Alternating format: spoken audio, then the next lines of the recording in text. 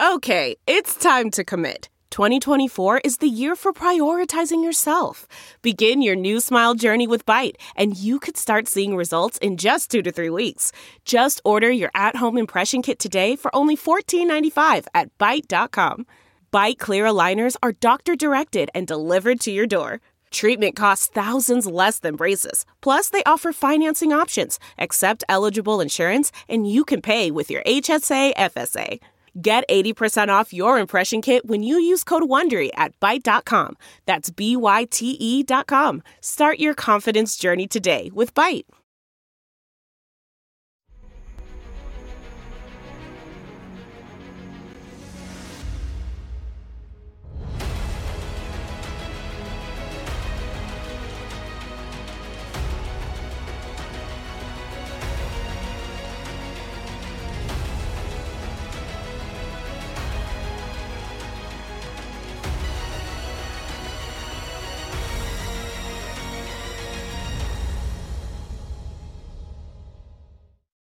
Hi, everyone. Judge Andrew Napolitano here for Judging Freedom. Today is Thursday, August 31st, 2023. Where does the summer go? Alastair Crooke joins us now. Alastair, my dear friend, always a pleasure. You have a great piece out. All your pieces are great. This one is profoundly moving and has given me lots of ideas for things to discuss with you. But you have titled it Hotel Ukraine. Sure, check out anytime, but you can never leave. You, of course, are mimicking the lines from the great American folk song, Hotel California. Relax, said the night man. We are programmed to receive. You can check out anytime you like, but you can never leave.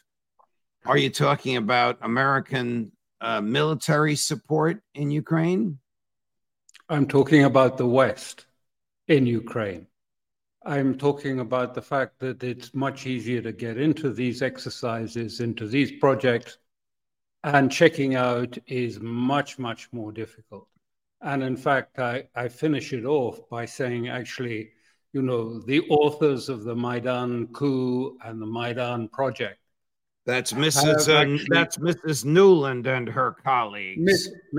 Miss Newland and her crew and her colleagues on that are actually, they've turned the world inside out. And they are not going to be able to check out or leave the new world order that they've created inadvertently. Do you think that President Biden is actually becoming more realistic and maybe looking for an off-ramp here? Maybe freeze the conflict and claim victory, or what? Yes, I think another example of America's perpetual wars. I think the dynamics in Washington and the dynamics in Kiev are changing quite profoundly. The dynamics in Washington are changing.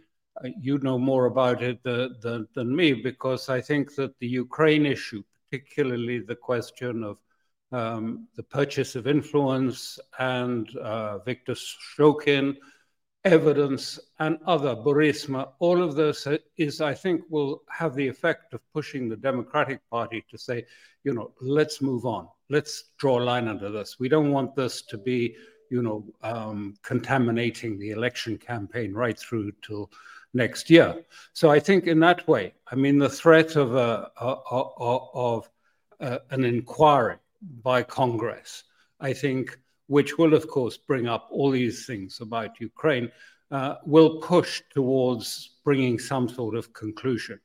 Even though I think Washington is divided.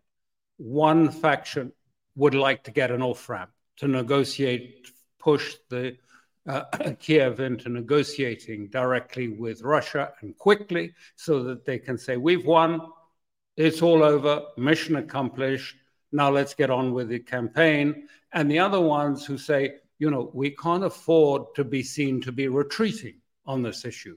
We have to keep it going, even if it's a little bit. Let's follow the Israeli example and just keep it going with lots of money and weapons for this period.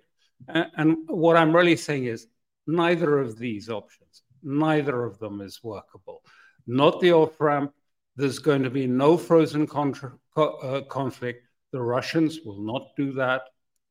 And I don't think that it's feasible also to try and pursue that alternative of a long, protracted quagmire-type operation against Russia, because that will end up in a war. There's no doubt about it, because the West doesn't have anything new or substantial to throw into this Ukrainian mix at the moment that would change the strategic calculus, except by escalation, and an escalation that could easily lead to someone saying, oh, well, let's just use a tactical nuclear weapon. Oh, we'll wind it down. It won't be serious because we'll wind it down so there'll be almost no, if you like, radioactive footprint. It'll be just like a conventional weapon. Yes, it'll be a nuke, but does that matter? Yes, right. It does, because that's going to take us into something. All right, I don't want to get too deeply into American politics, but there's obviously a straight line that can be drawn through from the Republicans in the House and their initial stages of an impeachment inquiry, and the United States' deep involvement in Ukraine. I mean, even though the Defense Department keeps giving mixed signals, it appears that they have spent nearly all, or are close to spending nearly all, the $113 billion that the previous Congress, when the House was controlled by the Democrats, gave to President Biden, because now President Biden's asking for another $28 billion. Right. If the Republicans get too deep into the impeachment inquiry, and it begins to persuade them that then Vice President Biden was arguably corrupt with respect to Ukraine, they might not give him the $28 billion that he wants, and American aid could conceivably dry up. Does this make sense to you, Alastair? It makes perfect sense. And I would say, it's already drying up in Europe, the aid. They've asked for, I think it's 89 billion more euros. And the reaction from some European states was just, forget it. We haven't got that sort of money to hand over. So I think that is coming. And Zelensky's in a terrible bind. He's caught. I put it between a rock and a hard place. The rock, which is actually the predominant one, is his hard right. The ultra-nationalists and the neo-fascists, they're in alliance with some of the oligarchs, are predominant politically. The military, on the other hand, is also getting fed up, but fed up in a different way. The Ukrainian military is showing very clear signs that it is, fed up with NATO's military doctrines. Their military doctrines that force them to go full out against the Russian defenses and lose 10,000 men a month in the process. And they just are fed up with us. So he's in a difficult corner. And the hard right will not allow him to negotiate with Russia. They want the war to go on one way or another. If the troops throw down their arms, if General Zaluzhny says we can't go another day, another minute, another inch, the hard right will expel, kill, do something, neutralize President Zelensky, and he knows that. Yeah, it could end up in civil war or civil destruction. This is not a popular uprising because there's no popular parties allowed. But it could be that the military and the hard right face off against one another. And Zelensky will be in the middle of that. And it's uncertain what that will mean and what will be the outcome of that. But we are moving towards the crunch in Kiev. And it will be probably a period of high tension and great difficulty. What is your take on what Victoria Nuland, Antony Blinken, Jake Sullivan, President Biden, to the extent that he gets involved in these conversations, are saying to each other and thinking now? They want us to believe that Ukraine is winning the war. This is one of our regulars on this program, former Marine Corps officer and State Department officer Matthew Ho has referred to this as the most propagandized war in the modern era, at least in the West. But what do you think they're really thinking? They're not blind. They must see what the rest of us see, these neocons who brought the West into this. Yeah, I think they understand that exactly. But we are in the process of now, there has to be a scapegoat. There has to be someone to blame. And the choices are obvious and only two. Either you blame Zelensky and his military high command and that they didn't do what NATO told them to do and that they were dividing their forces up too much, fighting too much across too many fronts. Either you blame them or you try and turn it back onto Russia and to Putin and to demonize further Putin. And I think they're just trying to do that. It's not very convincing, but that's basically what they're trying to do, I think, is to try and set it up. Well, at the bottom, this is all Putin's fault. He invaded. He caused this problem. It wasn't our fault at all that we are in this mess now. I don't know that it'll hold up.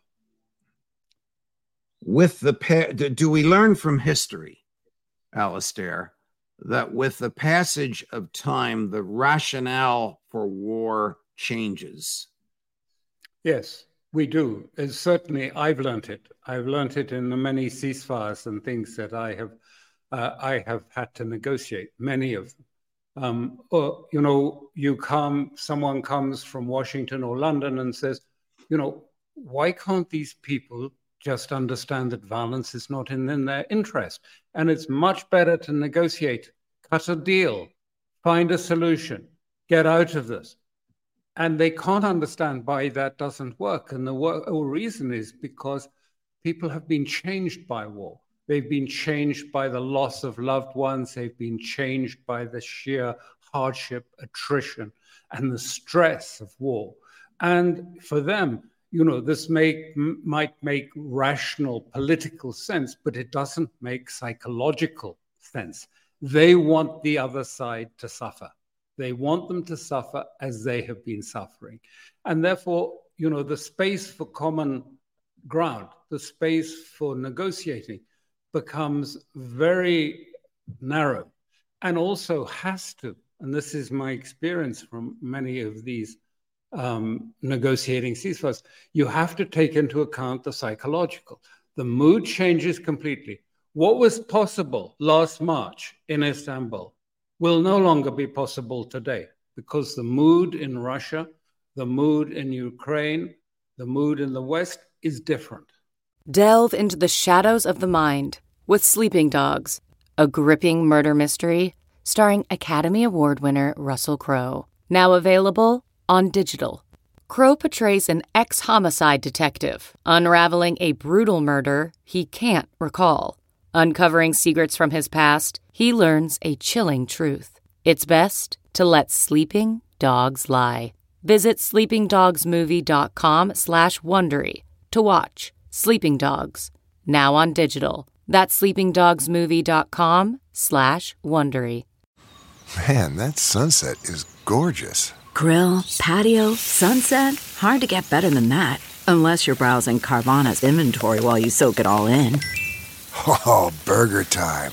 So sit back, get comfortable. Carvana's got thousands of cars under $20,000 just waiting for you. I could stay here forever. Carvana, where car buying meets comfort, meets convenience. Download the app or visit Carvana.com today. Here's an interesting clip from an interview that my friend and former Fox colleague Tucker Carlson recently had with Viktor Orban, the prime minister of Hungary. And it's to your point about how Americans see freedom and the U.S. far differently than Russia sees Russia and Russian culture. The Russians are more concerned with maintaining the physical integrity of the country, and this is what motivates them. But Prime Minister Orban says this more articulately than I'm summarizing it. But here he is with Tucker Carlson on Russian culture. To understand the Russians, it's a difficult thing. So when we speak about politics, I mean Westerners, what is the focus point of our conversation? The focus point is freedom. How to provide more and more freedom to the people. When you speak on politics in Russia, this is not the number one issue. The number one issue, how to keep together the country. That's generate a different kind of culture and understanding of politics. That's create a kind of military approach, always on security, safety, buffer zone, geopolitical approaches. But we have to understand that we cannot beat them as we do just now. It's impossible. They will not kill their leader. They will never give it up. They will keep together the country and they will defend it. We finance more, they will invest more. If we send more technical equipment, they will produce more. So don't misunderstand the Russians. So they're not going to get sick of Putin and throw him out? Come on, it's a joke. Sounds pretty rational to me, Alastair. What are your thoughts? I would even go further. I would say the big difference is that we think in terms of vigilism. And Russia, not in the Chinese way, but in a Russian way, has a holistic approach that incorporates their culture and even their religion into an idea of, if you like, the common being, the common cause, the common sense. And so, yes, what he's saying, I think, is absolutely true. And I go further. It's not about rationality. It's not about sort of just, we'll get more weapons, it'll be more. They see it as something that Russia as an entity in itself, being Russian, requires us to think at all levels in a holistic way about how can Russia survive and how will Russia be strong enough to survive the challenges it faces. What is your gut instinct as a former British diplomat who's negotiated ceasefires tell you that Western leaders think? In Brussels, for example, do they embrace what, not publicly, of course, privately, what Prime Minister Orban just said? Are Western leaders privately talking among themselves about an off-ramp? Can you address those two areas, please? Yes, they are, but they don't know really how to talk about it. I mean, one of the things that's quite striking, I've done also hostage negotiations at times. In hostage negotiations, and governments have come to me and said, can you open a channel to such and such a state or something for prisoner exchange or to release an individual? And I say, opening a channel is easy, but what are you then going to say? Do you know what you're going to say? And the answer is mostly they don't know what to say. And I think it's the same now in Brussels and in the West. They don't have a clear idea what to say to Russia. And what they do think they might say just makes no sense. Are you going to seriously say to Russia that, look, we'd like to freeze it for a ceasefire, and in the meantime, we're going to prepare Ukraine to join NATO. And in the meantime, we're going to build them up with more weapons and more money so that in 4 years' time, we can start the war against you again. And that they're going to say, yes, they're not. It's outrageous, and they will not accept anything of a ceasefire so long as the predominant power in Kiev is the ultra-nationalists and neo-fascist groups. And they are still predominant together with their oligarchic supporters. Let me ask you about the flip side of this. Do the Ukrainians fear, whether it's because Joe Biden thinks this is best for his reelection or the money runs out or whatever the reason is, that they, the Ukrainians, might be thrown under the bus by the West? Yes, that's precisely why there's so much turmoil at the moment and so much infighting in Kiev, because they fear this. Some fear that Zelensky has been duped by the West. They fear that it's coming soon, that they will be thrown and told to negotiate with Russia. And of course, they see that as going to be a disaster, because Russia will not ask for certain measures. It will ask for capitulation, essentially. either a voluntary capitulation, and if they won't agree to that, then they have the means and the power to enforce a capitulation, to bring the state to a standstill. Here again is the Tucker Carlson, a clip from the interview with Prime Minister Orban. And he said, it's almost exactly what you just said. It's up to the United States to bring about peace. So if United States would like to have a peace, next morning there is a peace. Because it's obvious that the Ukrainians, the poor Ukrainians on their own, they are not competitive in this war. So if there is no money and there is no equipment from the West and especially from the United States, the war is over. The solution is in your hand. It's in the hand of your president. The present one or the future one, but you will solve it. The United States can do it, nobody else. It's not the solution for the Ukrainians. Of course, it's about Ukrainians. They cannot be neglected. They must be involved. But the real factor is not Ukraine. The real factor is intention of the United States. If Joe Biden says we're turning off the spigot, we're going home, does NATO and the West follow? Yes, of course, it will follow. The moment the money is cut off, the moment the weapons stop flowing, it's over. It's over. Now, it won't be pretty. I mean, it's going to be messy because there will still be, if you like, the hard right in Western Ukraine and Kiev, and Russia is going to have to find some solution to this. This is why I called it, if you like, Hotel California. You know, it's easy to get into these things and very difficult to check out from. There's no way out. You can't run easily from these things, whether it's Russia, whether it's the United States, or whether it is NATO. We get drawn into this. There's no easy solution. But all I'm trying to say is the ideas they have that they can simply sort of go to Russia and say, you know, like Scholz and Macron say, and say, look, we need a ceasefire. Let's have a ceasefire now. I mean, they just don't think through. Why is it? This is what I found with hostage negotiations. And I used to say to these governments and say, what are you going to say to them? They say, well, oh, you know, the hostage has a family. He's got children and things like that. And I said, forget it. You can't do this on humanistic terms because, you know, they've got umpteen stories that are just as terrible as your stories about your hostage. No, you have to say, I have a mandate and I have a solution. Don't have that, forget it. So right before we came on here, the Wall Street Journal reported that the Ukrainians breached the first of the three defensive rings that Russia has created between Ukraine proper and Eastern Ukraine, now under Russian law, legally a part of Russia. I don't know if the report is true. It's based on statements by one Ukrainian soldier. It doesn't seem realistic, but we're trying to check it out. I'm looking at your face and you don't believe it either. No, it's not true. I mean, it's not true because of the particulars of Rabotino. It's not the case. I mean, the village doesn't exist anymore. It has been ground down to ground level. There's no shelter there. There's nothing you can take for, you know, to shelter troops or anything. So what happens is every so often, the Ukrainians move a force towards it. They take the northern end of the village. The Russians stay in the southern end. There's a sort of middle ground, which is neutral.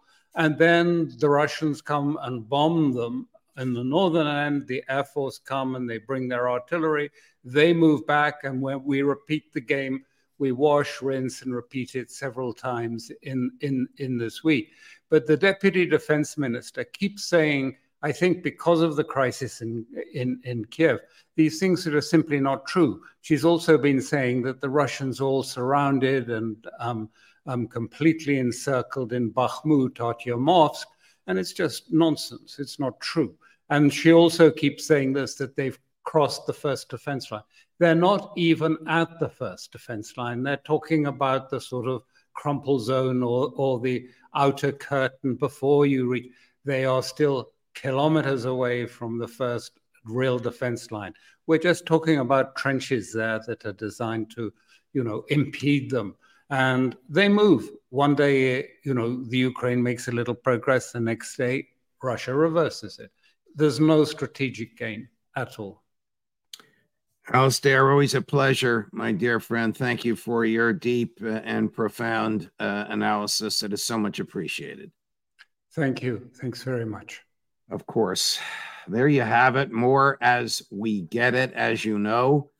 We're marching closer and closer up to about 193,000 to our goal of 200,000 subscribers. That's you, your friends, your colleagues, your relatives, your coworkers, your enemies, anybody you want to tell about how you can really learn what's going on with the wastage of American treasure and the wastage of American liberty, because at Judging Freedom, we're looking out for your liberty.